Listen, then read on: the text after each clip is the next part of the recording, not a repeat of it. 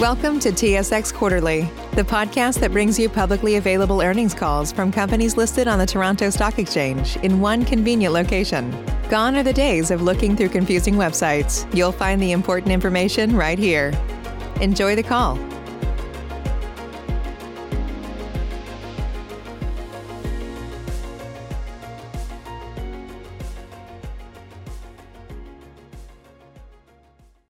Greetings and welcome to the Neovasc Incorporated second quarter 2020 earnings call.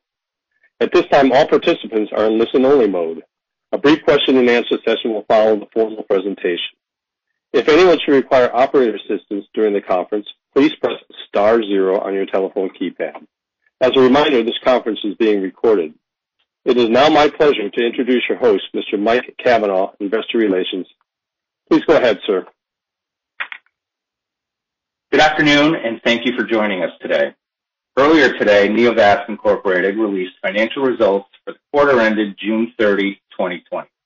The release is currently available on the Investors section of the company's website at www.neovasc.com/investors.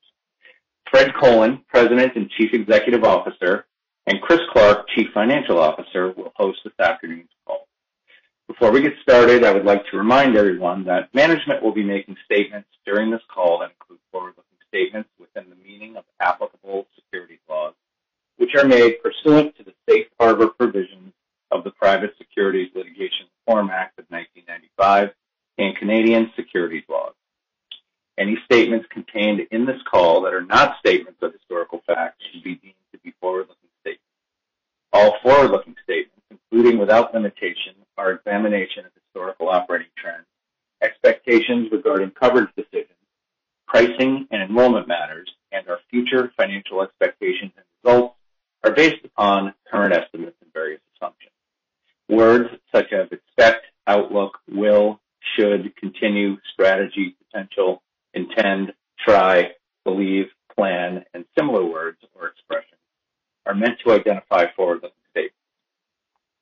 These statements involve material risks and uncertainties that could cause actual results to differ materially from those anticipated or implied by these forward-looking statements. Accordingly, you should not place undue reliance on these statements. For more information on risks and uncertainties related to these forward-looking statements, please refer to the cautionary statement regarding forward-looking statements and risk factors sections of Neovasc's annual report on Form 20-F and the discussion in Neovasc's NVCN, which are available on EDGAR and CEDAR. The information provided in this conference call speaks only to the live broadcast today, August 6, 2020.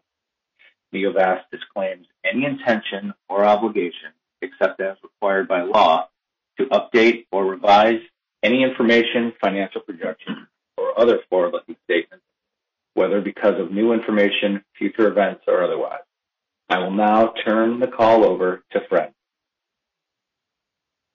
Thank you, Mike, and good afternoon, everyone.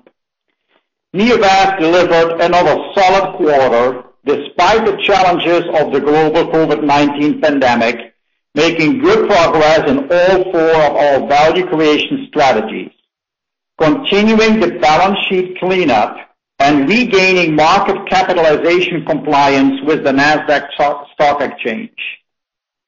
On June 4, we completed a $5 million convertible debt note issuance. On June 16, we closed an $11.5 million equity offering priced at the market.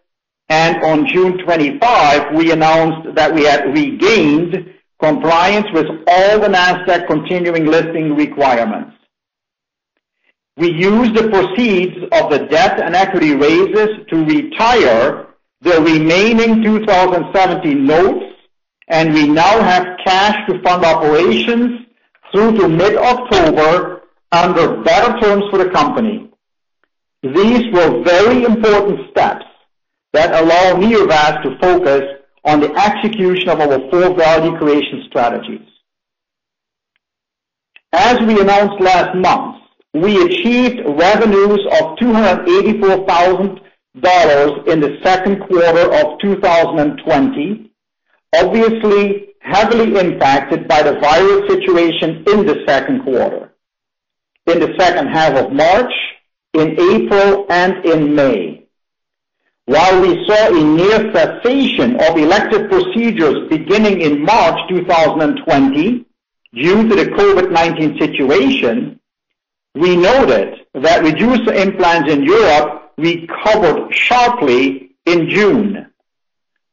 We expected a gradual recovery in reducer volumes beginning in the second half of the quarter, but the recovery started a little later in the quarter. It was, however, also more rapid than we anticipated. It is important to note that while reducer implant procedures are considered elective, many patients are suffering severe pain and other associated serious life-impacting symptoms from refractory angina, and we believe the underlying strength of the business, coupled with the backlog of delayed implantations, will continue to drive volume growth in the second half of 2020, provided the COVID-19 virus situation, in particular in Europe, does not worsen again. We saw strong monthly worldwide implants in June, and while Germany continues to be the largest market for reducer, Italy, Austria, Switzerland, and the Netherlands all continue to show rising implant volumes. In our DACH region, consisting of Germany, Austria, and Switzerland, we actually reached our original pre-COVID-19 implant and revenue targets. The DACH geography is particularly important to Neovasc, given the strong margins our direct sales force provides in Germany. Late in the quarter, the reducer was featured in a session at the PCR e-course entitled Current Evidence for the Interventional Treatment of INOCA. According to the course organizers, this session about microvascular dysfunction was the single most viewed presentation in its group and nearly tripled the average number of viewers compared to other sessions in the category. The tremendous response is evidence of the strong interest in a therapy for refractory angina. For the third quarter, we are seeing the strengths of the overall business continue in July, and we actually believe to have a shot at reaching our original pre-COVID plan for Q3. So far, we seem to indeed be on track, and this is very encouraging indeed. This obviously assumes that the COVID-19 virus situation in Europe does not worsen again significantly. We are also working towards commercializing the device in the U.S. market.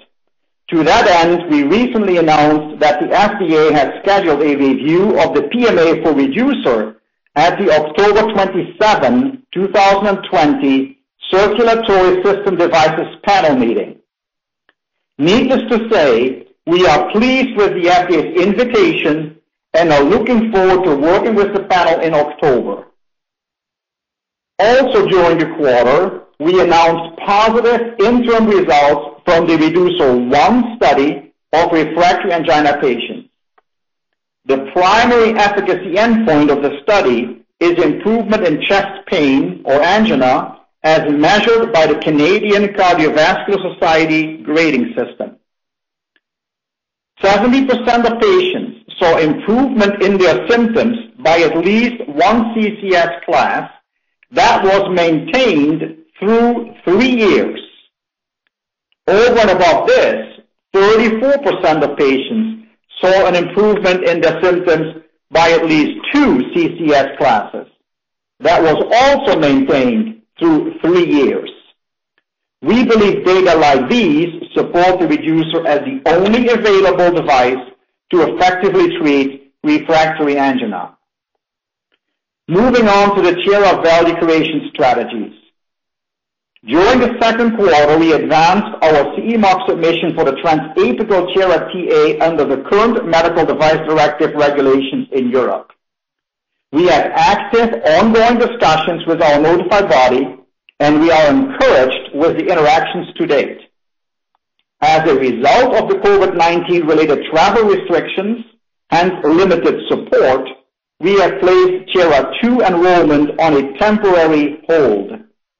We do not expect the trial status to impact the timing of our approval decision in Europe, which we currently expect in the first half of 2021. We are also continuing to develop the next generation transfemoral Tiara TF device. We made significant progress in the second quarter on this front as well, with the completion of several animal implants. We have received positive feedback from top cardiologists in Europe, Canada, and the United States related to device retrievability, the low profile of the system, and the novel V-shape of the implant. We continue to believe in the potential of the transfemoral Tiara TF to expand the size of the market and to be more broadly usable than competitive systems under development, as well as broader usable compared to our own Tiara transapical system. Importantly, we remain focused on a first-in-human implant in the first half of 2021, a slight delay against our original plan due to COVID-19 related inefficiencies and delayed key supplier deliveries, including delayed animal implant opportunities. We are enthused by the progress we are seeing on the Tiara TF device and recent feedback we have received from leading physicians in the field.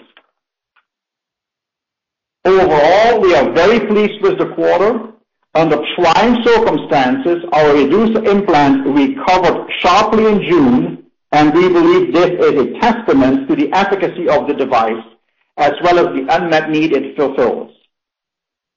We also made tangible and significant progress on the other value creation strategies and believe we have put the building blocks in place to advance Neovasc's value creation strategies for the balance of the year and into 2021. I will now turn the call over to Chris to discuss our financial results. Thank you, Fred. Revenues for the second quarter of 2020 were $284,000 compared to revenues of $440,000 for the same period in 2019, a decrease of 35%, which can be attributed to the impact of COVID-19. As Fred pointed out in his remarks, despite a year-over-year decrease related to the impact of COVID-19, physician interest in reducers is recovering sharply, and we are poised to capitalize on the favorable underlying market dynamics when the market returns to normalcy. Cost of goods sold in the second quarter of 2020 was $75,000 compared to $67,000 for the same period of 2019, and the gross margin was 74% compared to 85% for the prior year period, a decrease of 11% principally driven by lower volumes in the second quarter of 2020. Total expenses for the second quarter of 2020 were $8.9 million compared to $7 million for the same period in 2019, representing a year-over-year increase of 27%. General and administrative expenses for the quarter were $3.8 million compared with $2.5 million for the second quarter of 2019, principally driven by an increase in legal expenses as we retired the 2017 notes and raised additional debt and equity financings, and by an increase in employee-related expenses. Product development and clinical trials expenses were $4.6 million, compared with $4.1 million for the second quarter of 2019, principally driven by an increase in development costs for the reducer and Tiara, and also by an increase in employee-related expenses. The operating loss and comprehensive loss for the second quarter of 2020 were $8.7 million and $12.2 million respectively, or 81 cents basic and diluted loss per share, as compared with $6.6 million and $8.0 million respectively, or $1.17 basic and diluted loss per share for the same period in 2019. In the second quarter of 2020, the company recorded book entries of approximately $3.5 million related to the accounting treatment and valuation of our convertible notes, compared to $1.3 million in the second quarter of 2019. Neovasc finances operations and capital expenditures with cash generated from operations and through equity and debt financings. The company had approximately $11.5 million in cash and cash equivalents at June 30th, 2020. The company expects that it will have sufficient cash on hand to sustain operations until mid-October at the current burn rate. Given the current nature of the capital markets due to the impact of COVID-19, the company can give no assurance that it will be able to obtain additional funds as needed on terms agreeable to the company or at all. As of today's date, the company has 17.6 million common shares issued and outstanding and a fully diluted share count of 29.1 million shares. We have completed an enormous amount of work to clean up our capital structure and fund the company's development needs, and we believe that the intrinsic value of the reducer in the tiara will be better reflected in our overall market capitalization in the future as we reach key milestones for each product. Back to you, Fred.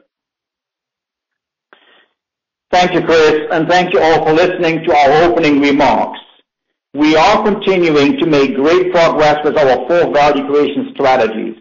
Reducer volumes in Europe recovered sharply in June, and we believe we are well positioned to continue the momentum for this unique product in Europe. In the United States, the FDA has given us a definitive date for a panel review of our PMA. Regarding our Tiara device, we advanced our application for CE Mark designation in the European Union for the Tiara TA during the quarter. We are making great progress with the new Tiara TS, having completed further animal implants during the quarter, and are targeting first-in-human implants in the first half of 2021 as well, while we received very positive feedback from and created real excitement with leading cardiology experts in the structural heart space after showing them our transfemoral Tiara system during the quarter. We have accomplished all of this during very challenging times, and I would like to thank our dedicated employees for an outstanding performance this quarter. I would also like to thank our loyal investors for their continued confidence in us. We continually strive to create value for our shareholders, and we believe the results we have just reported demonstrate that. With that, I'll now turn it over to the operator for any questions. Thank you. We'll now be conducting a question and answer session. If you'd like to ask a question, please press star 1 on your telephone keypad. A confirmation tone will indicate your line is in the question queue. You may press star 2 if you'd like to remove your question from the queue. For participants using speaker equipment, it may be necessary to pick up your handset before pressing the star keys.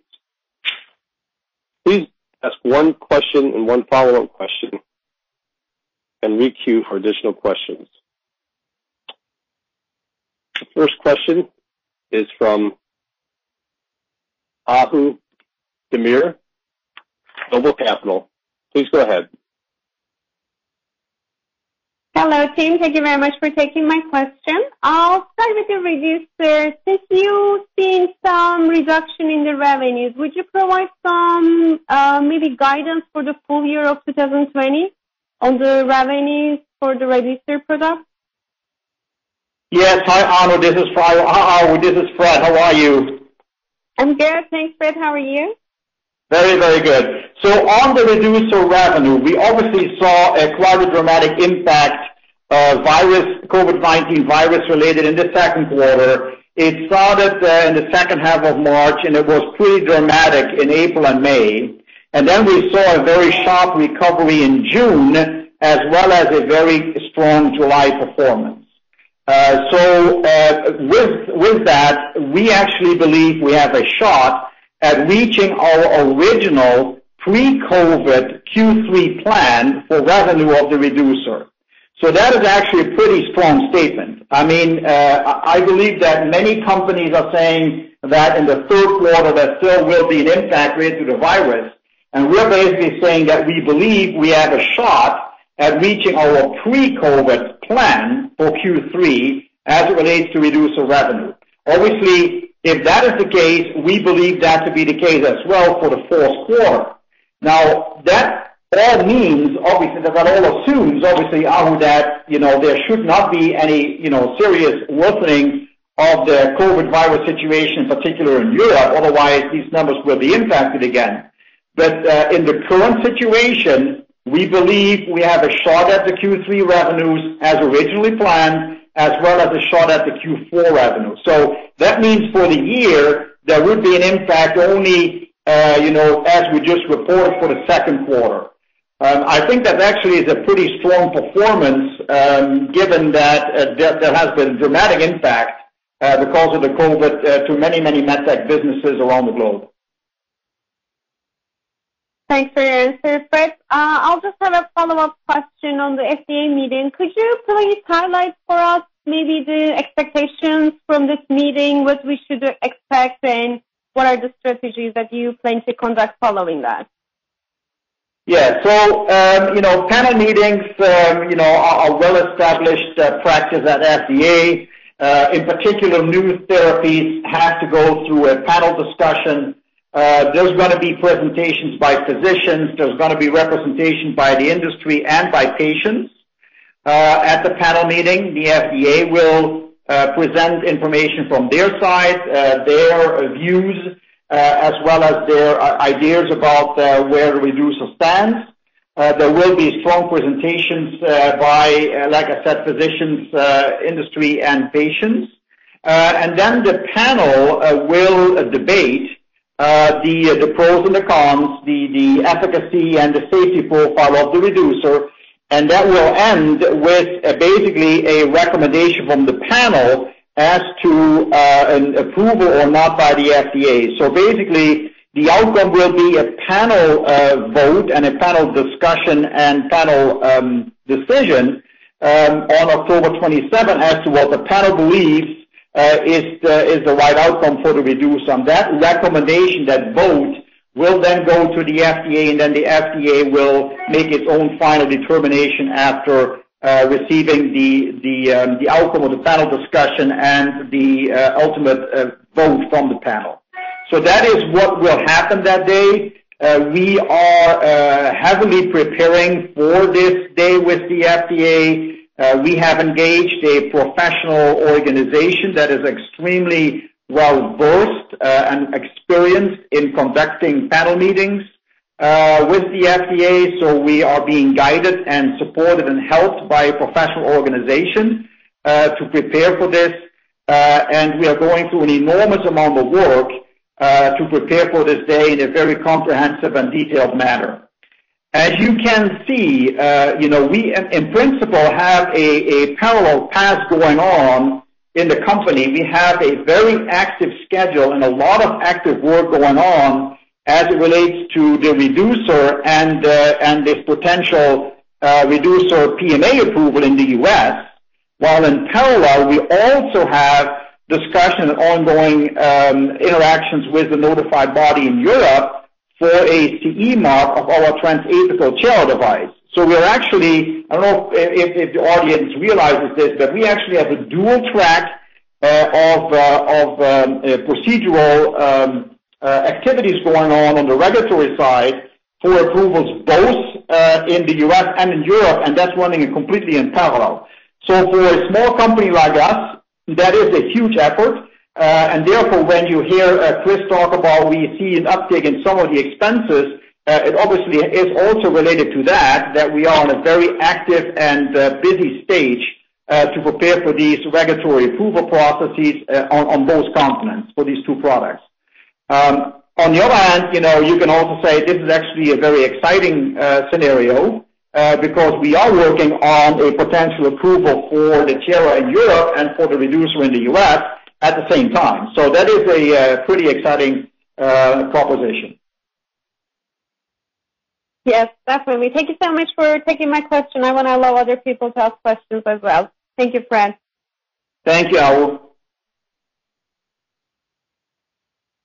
As a reminder, if anyone would wish to ask a question, press star 1 on your telephone keypad. That's star 1.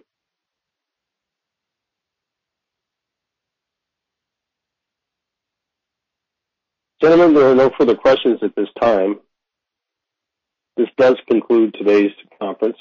You may disconnect your lines, and thank you for your participation.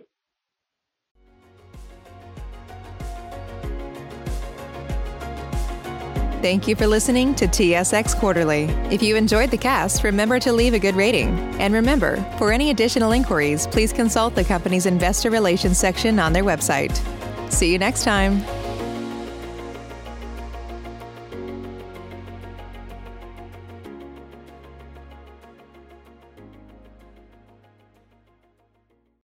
Thank you. Bye-bye.